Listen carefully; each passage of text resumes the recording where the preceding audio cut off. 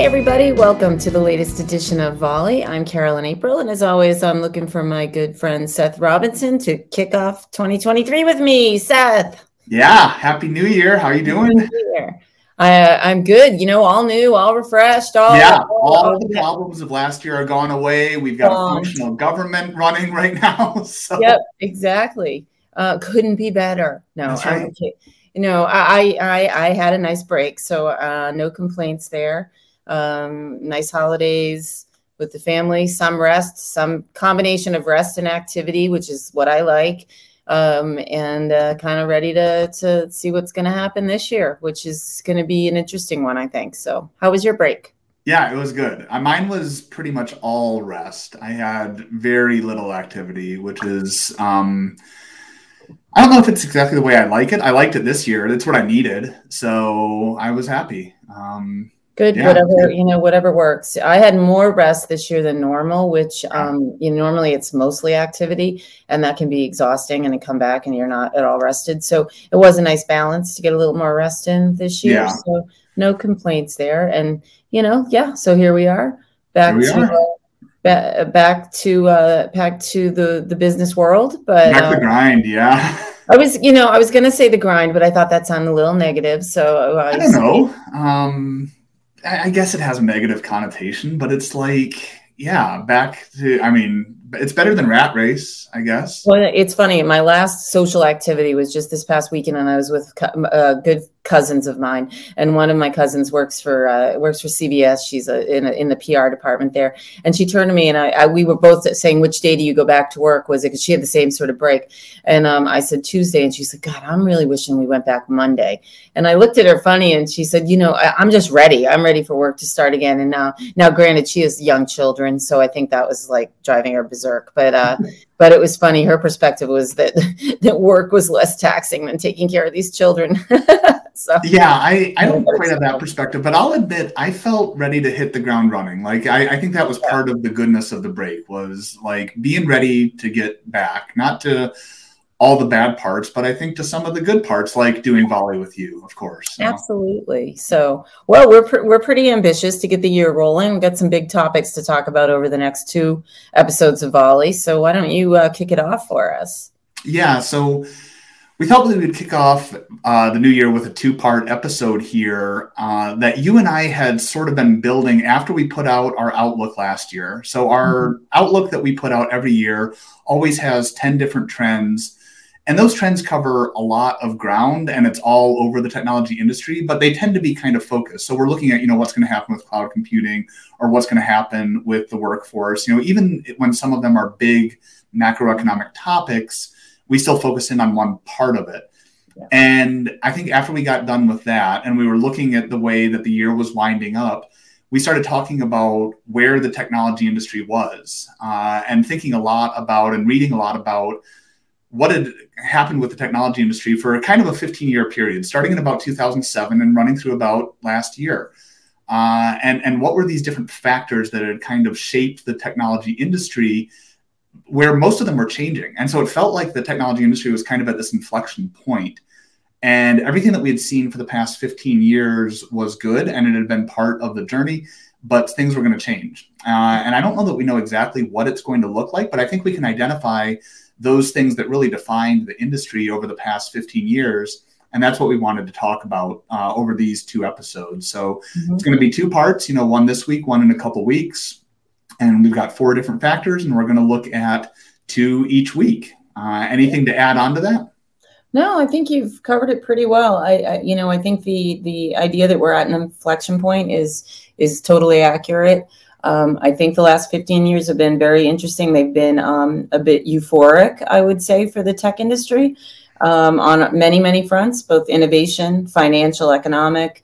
And I do see us at a point now where we're going to see a tremendous amount of change, both hopefully for the good and perhaps some for the not so good. But it'll be good to kind of recap, why the last 15 years were such a high. I think we can point to certain product developments and different paradigm shifts that we saw over the last 15 years, from cloud to the iPhone. And I know we'll talk about that. to the availability of money and credit and free flow of cash, which really enabled a lot of innovation and a lot of people to play around, and a lot of interesting economic models, I think, for companies that we may see some changes in, or we're definitely going to see some changes around as we enter the year. So I think you summed it up pretty well, my friend. All right. Well, why don't we jump in then? I think the biggest thing at the highest level that really happened over the past 15 years is that technology moved from maybe kind of a mid-tier industry in terms of its revenue and in terms of especially its impact into potentially the biggest player in the world. Right now you look at the top companies by market cap, and 4 out of the top 5 are technology companies. Yeah. But I think it goes beyond those revenue numbers and talking about impact, which is something that we've talked about in the outlook for the past 2 years. It's not just the dollars that are getting spent directly on technology products or technology services. It's the way that technology influences a lot of other decisions, a lot of other industries, workforce issues, kind of everything. It's in everything. And I'm really interested to hear your perspective on this, because I was working at IBM through most of the first decade of the 2000s. So I was in the technology industry, but doing something very focused, chip development. You had a bit of a broader picture, I think, in the work that you were doing before CompTIA. And so I'd be interested to hear you kind of talk about your perspective on how the technology industry changed, especially starting around 2007 for the next 15 years after that. Yeah, it's interesting. I mean, the best way for me to kind of describe that change is really, it's almost as if, and to kind of boil it down to, or to make it small for specific to the tech industry, it's as though we moved from a very tactical and product centric, bits and bytes, pieces and parts of what technology was, to technology itself being a paradigm or it's something that was so pervasive as a concept, and that it was no longer simply a tool that was part of every business's kind of tool chest, in addition to everything else that they use to run their engine, but was really the engine in itself. And I know that kind of sounds a little bit out there, trying to think of a better way to articulate it. But if I look back on what I used to cover and think about, from the channel and the tech industry specifically, it was very much about a company that made X product and how X product was marketed and sold through a channel to the customer who bought X product. And it was all about that particular thing that moved from here to there. Today, I think it's really so much less about that individual product, and it is about how the digital world and all of technology, the pieces, parts, and the people that work in technology fit together to create some sort of outcome that might not necessarily be defined as a technology outcome, but be a business outcome or some other goal or attainment that a company is trying to get to, whether that's financial or whether it's internal with their workforce or something productivity wise. But technology now is kind of an underpinning for bigger aspirations and less about like the cool thing that we used to build, if that makes sense to you. I think that makes a lot of sense. I think that's a really interesting way of putting it. And that might be a thread that kind of runs through this entire discussion over these next 2 episodes. But I think that the implication then, if you're not talking about products, but you're talking about second order effects and how this impacts everything, that's why it's important to talk about, because the level of scrutiny or the level of regulatory activity on the technology industry is so much greater today than it was in 2007. And I think that's because of the reasons we're talking about here. And that is one of the main reasons why technology as an industry or, companies that are working in technology, their products or services aren't going to be able to just continue, because it's not just about building your product. It's now about how your product impacts the environment or society or whatever. And I think we've seen this before. I mean, this is kind of analogous to other industries that might have grown up. So I think we'll probably make some other comparisons to industries as we go here, especially like the car industry. So the cars are something that gets regulated now, not just because of the product itself, but because of how that product operates at mass scale and how it impacts the environment or construction and things like that. So yeah, I think technology is in the same space. I think back to when you talked about regulation, let's go back to the days when the big Microsoft Internet Explorer to do. Okay. So they were bundling Internet Explorer, the browser, into the Windows, the operating system. And this was just considered completely sacrilegious at the time. It made Microsoft a monopoly. They were putting a browser in. What about all those poor browser players like Netscape out there? Dating myself tremendously here, but that was very specific. It was like, what are we regulating here? And to go back to the product analogy, it was like this operating system tied to this browser, and maybe we should break it up. And it was a very specific problem to think about. Now, to what you're saying, to extend that to what you're saying, in today's day and age, thinking about regulation isn't quite that simple. It's not about what the bundling of this browser to this operating system is going to do to this particular company. It's more about what something that you do with the products is going to do to a society as a whole. There's, I think about social media and how you regulate that. Well, when you think about it, you don't even really think about social media as a product, but it really, really is something that needs to be thought about in terms of what the impact is going to be on society, not just on technology industry, but on all of us as users and people and countries and geopolitically and everything else. How do you regulate that? That's not as simple as the Department of Justice levying some sort of decision that Microsoft, you have to de-entangle your browser from your operating system. That's our ruling. Boom. Right. It's much more complicated when you get to what we're talking about in today's types of technological tools and platforms that are being used. Yeah. And so I think that's the first big thing, right? Is the industry has grown up. That's great. Congratulations. Now you have to worry about all these other things, and the spotlight is going to be on you, and you're not going to be able to make a decision without thinking a little bit about what are the second order effects going to be? What are the ripple effects of this going to be? How is data privacy going to get handled? All of these things. You can't just, to your point, build the product anymore. I think you have to think about all of these things. So that's, I think, the first really big thing that shaped the past 15 years and is now changed and is going to create the shape of the next 15 years. And I think going along with that, the second one that we want to focus on in this episode is what was happening economically during this time. So over the past year, everyone's talked about, what's going on with inflation and what the Fed is doing to interest rates and how this is stuff that we haven't seen, since the 70s or the early 80s.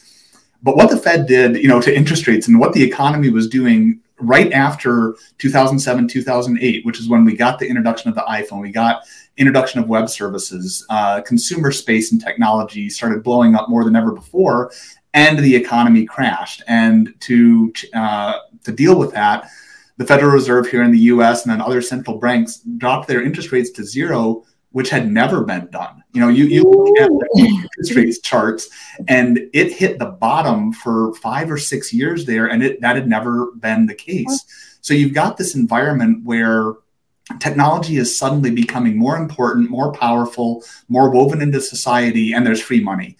And so companies are springing up all over the place with ideas. Venture capital is flowing all over the place. And there were a lot of business models that sprang up that have kind of proven to maybe not be the strongest, right? I think what a lot of companies were doing were saying, I'm going to build to scale, and then I'm somehow going to monetize that scale. And some of the companies were able to do that, but some weren't. And there's a variety of reasons why they weren't. But I think all of those reasons have kind of played out now. And I think there's going to be a lot less tendency now for venture capital or an entrepreneur to look at something and say, okay, my play is that I can get all of this capital and I'm going to get to scale and then I'm going to figure it out. I don't think that appetite is there right now. And maybe it won't be gone forever, but I think it's going to be gone for the foreseeable future. Yeah. I mean, the Amazons of the world were able to, they could afford to operate profitless for years on end because they were growing and expanding on a revenue front like this giant tentacle to octopus, and it was something we had never seen before. Other companies, smaller startups trying to replicate that in the era of monopoly money, everybody had it, didn't work out quite so well. And I think your point about business models is spot on. I mean, you look at a company like Uber and its business model was, a darling at the time. You're like, wow, this is the coolest thing ever. And it gets into that another area we could talk about at another time, about blurring the lines between what's a tech company and what's not a tech company. It's more of a transportation company. But that business model could be an example of something that's fraying. It's like, well, was it a good idea or not? But regardless, I think the net effect here is going to be, we're not going to see this free flow of money right now, not for the foreseeable future. And it could go one of two ways, or it could go both ways, I suppose. My big question is, will innovation be squelched because, the small entrepreneurial, smart, little companies will no longer have access to cash to enable them to do their thing and then bring it to scale or try to grow it? Or will it actually just weed out all of those millions of entrepreneurial small companies that had really pretty bad ideas, but you had all the money to try to put these bad ideas into play, and only the good ones will survive? And maybe that's what we need. And we'll have a crop of very good ideas, but far fewer of them at the bottom of the pyramid trying to grow. Because I think with that free money came a lot of really not so great ideas for technologies, for business models, as you said, and for other things. And maybe we dispense with that and only the good survive here. Yeah, I think we're going to talk about innovation again in the next episode as well. And I think that's a really interesting thing to think about, moving forward for some of the reasons that we've talked about today and some of the reasons we'll talk about next time. I don't think innovation is going to go away. I think you have to kind of qualify innovation and say, well, what do you mean by that? Do you mean something that's going to be the next $1 billion idea, or it looks like the next $1 billion idea, but then it proves to not be sustainable? I think we are probably in a good space for more sustainable innovation, so that it'll get more scrutiny, both from, maybe a regulatory standpoint, a financial standpoint, unit economics. And there will be innovation, and it might be having to deal with different constraints than it did before. So it won't be as free flowing. There won't be as much, things that are making headlines all the time. But I think the things that come out will be built on technology that's been created over the past 15 years. And it will be looking forward to a future where people are asking these questions a lot more regularly. And so, again, there will be innovation. It'll look a little different, but it might prove to be more sustainable.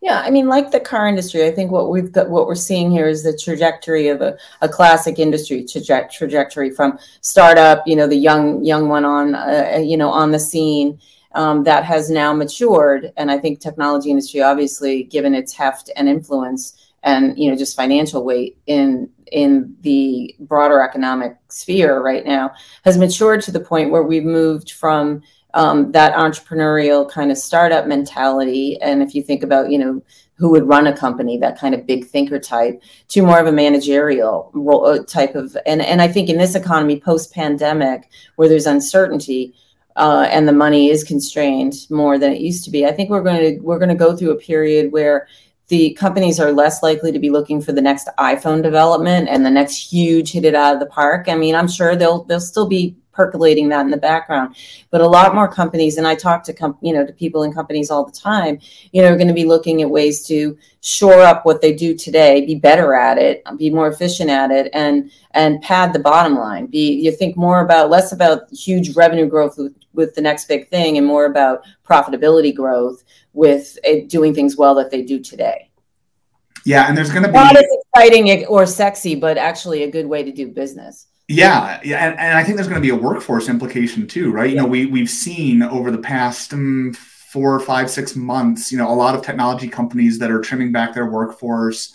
And I think we've talked on the podcast, you and I both done some interviews around people that are saying like, well, is the entire tech workforce going to get trimmed down? And it's like, no, this is more of an industry thing, and technology workers are still going to be needed in lots of different industries. These are two different things, but a lot of the layoffs that we're seeing were because companies were growing based off of the money that they were getting, based off of what was happening in the pandemic. And I think some of that strategy just hasn't completely played out. And that's not good or bad. That's just kind of a thing. That's part of business, right? You make bets, things happen, circumstances change, and you have to readjust. But I think there was kind of this mentality of constant growth, of constant good things happening. Everything was always going to be up and to the right, and now it's not. And so there has to be some readjustment. I think there has to be, a little bit of reconciling and kind of coming back to a normal trend line that will probably eventually continue to grow.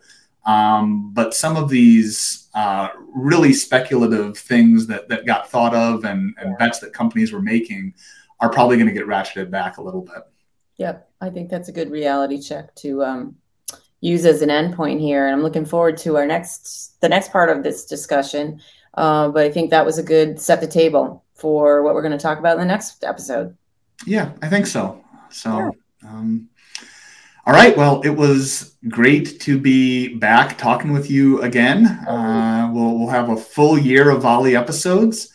Got a few thank yous to pass out. We've got a little bit of new branding for the podcast. The first bit of new branding that we've ever had since we designed the logo all those many years ago. We're dusting ourselves off here. Yeah, huge thanks to our marketing team and our creative team for helping us with the new branding there. We've got a few other ideas that are maybe going to come down the pipe this year as we work with some of the internal teams. So we're pretty excited about those. And our thank you for production today goes to Leanne Van Wagner, because Andrea, our regular producer, is still enjoying vacation. She's still at the place where you and I were at a week ago. Okay, so. Well, we'll get her. We'll get her in a couple weeks. But thank you, Leanne. And thank you, Carolyn. It was good to see you again. So I will look forward to continuing this conversation next time. Sounds great. See you later.